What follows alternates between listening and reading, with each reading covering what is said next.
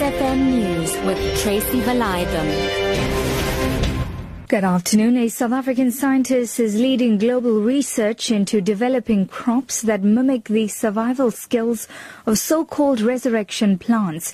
University of Cape Town Professor Joel Farret hopes that unlocking the genetic codes of drought-tolerant plants can help farmers toiling in increasingly hot and dry conditions. With more than 130 known varieties in the world, resurrection plants are a unique group of flora that can survive extreme water shortages for years. During a drought, the plant acts as a seed. When the sky finally opens, the shriveled plant bursts back to life, turning green and robust in just a few hours. Farret says farmers are becoming more and more dispirited. Meanwhile, the Mpumalanga Department of Agriculture has set aside over 30 million rand to assist farmers in drought-stricken areas of the province. Many farmers have lost livestock and have been forced to let farm workers go. MEC for Agriculture Andres Gamede says farmers will have to apply for relief funds. 80% of that amount must go directly to assist in terms of animal feed, which will mean that we are going to get food for the animals. In the majority, it will be cows and others. And we think that that will be a correct intervention. And the 20% of the amount, we are going to deal with issues of water management. The City of Cape Town has announced plans to boost its firefighting capabilities ahead of the start of the fire season on December the 1st.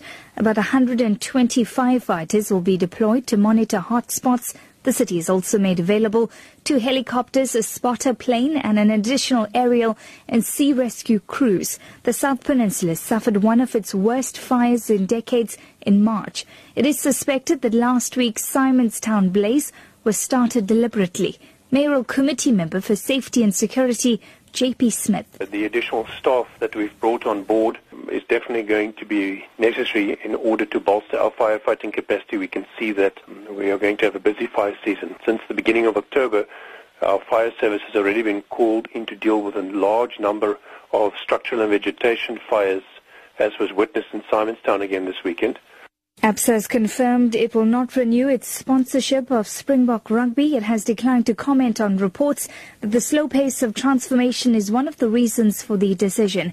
It is believed that the deal was worth 100 million rand a year. ABSA is also set to end its sponsorship for the 2016 Currie Cup.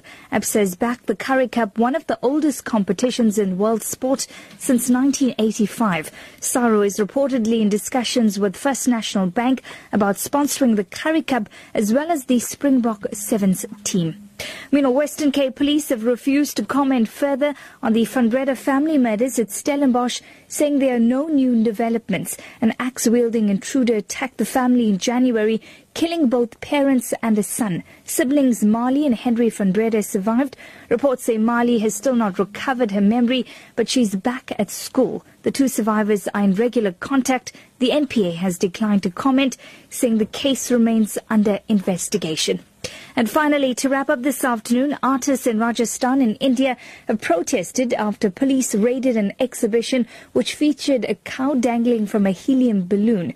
Officers arrived in the Jaipur Art Summit following complaints that the life-size cow floating in the air was offensive to Hindus. They detained 2 artists. The BBC's Charles Haviland has more. The artist Siddhartha Kararwal called his life-size effigy of a cow bovine divine. He made it to show the plight of Indian cows that scavenge and choke on plastic bags. But some people complained the cow looked as if it had been hanged and that the model insulted the animal that Hindus revere as a symbol of life and sustenance. While police briefly detained 2 artists, Hindu activists brought the installation down. Your top story this afternoon, a South African scientist is leading global research into developing crops that mimic the survival skills of so-called resurrection plants. For Lotus FM News, I'm Tracy Valaydham. I'll be back with more news at 5.